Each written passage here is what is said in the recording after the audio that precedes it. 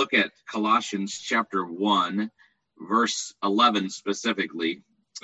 We obviously don't have time to go into all of the text here that Paul is communicating to the church of Colossae, and is communicating to them as he does normally with his opening prayer in a book. And so he is communicating to them his prayer for them. And there's an interesting section of scripture that I think is relevant. You know, whenever you're going to speak on prayer or gospel advance, there's hundreds of passages that you can go to and look at. But this one specifically has caught my attention recently.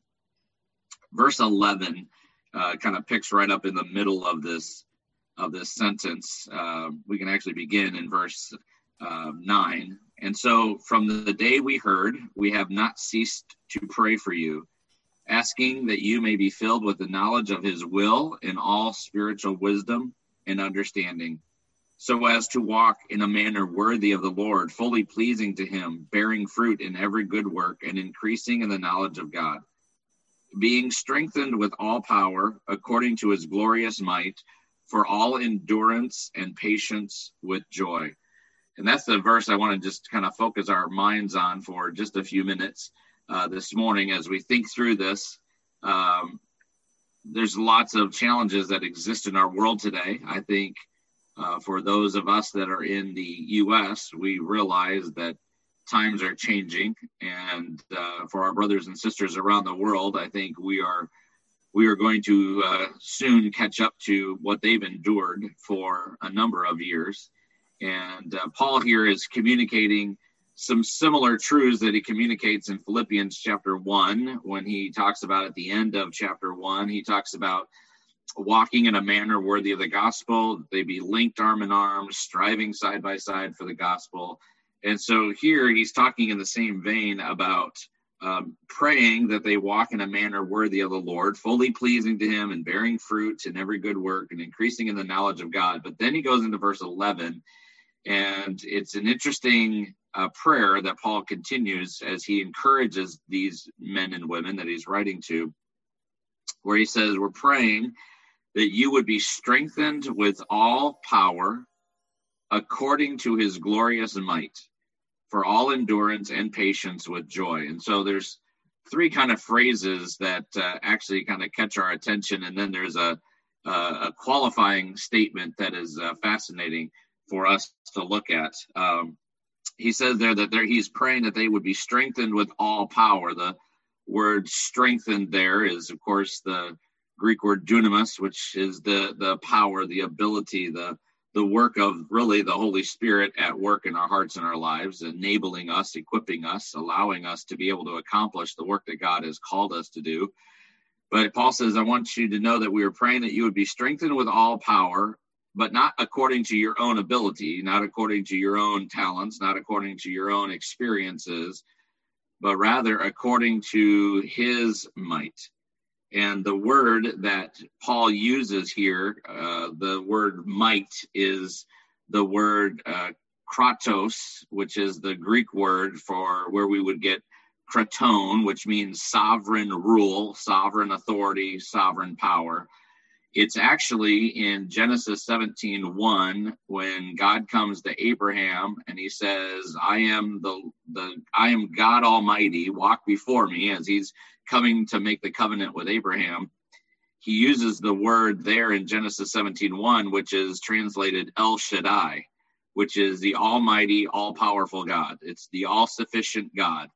And so God is coming to Abraham and saying, I am all-powerful, I am all-sufficient. Let's move forward with what I've called you to do.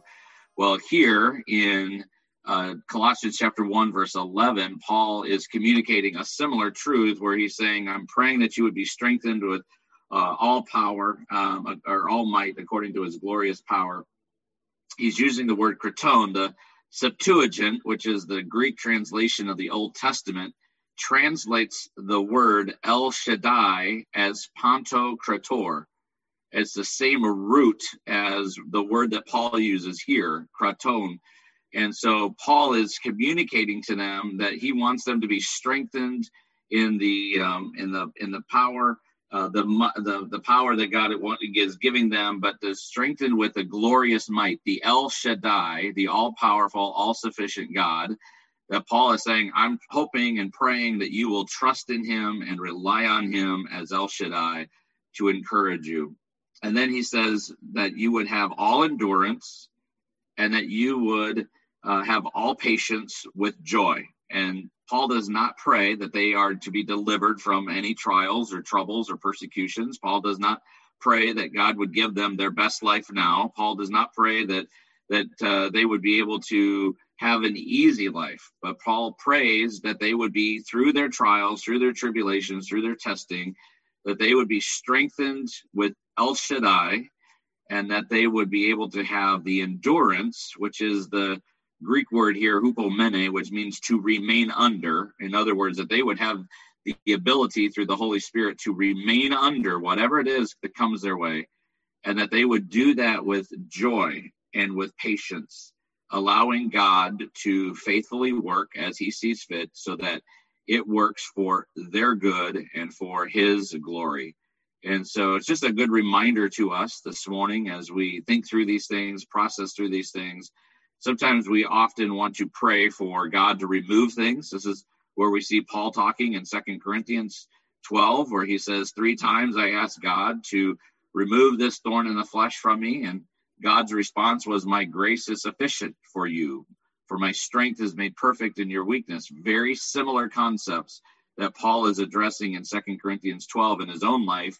He is now praying for the church at Colossae to say, I want you to be able to be strengthened in the power of El Shaddai, that you would have, through his Holy Spirit, be able to remain under whatever it is that comes your way with endurance and with joy and with patience. And so it's just a great reminder, not only that that is what God's desire is for us, but then also as we think about praying for others, that we would be praying this same way, to be able to say, let's pray for our brothers and sisters to be able to be strengthened by El Shaddai, to be able to have the hupomene, the endurance to remain under whatever it is God is bringing them through, and that they would do it with endurance, and they would do it with patience, they would do it with joy. That's the kind of prayer that we should be praying for each other and for our brothers and sisters, that God would get the glory and that he would do good in our hearts and our lives.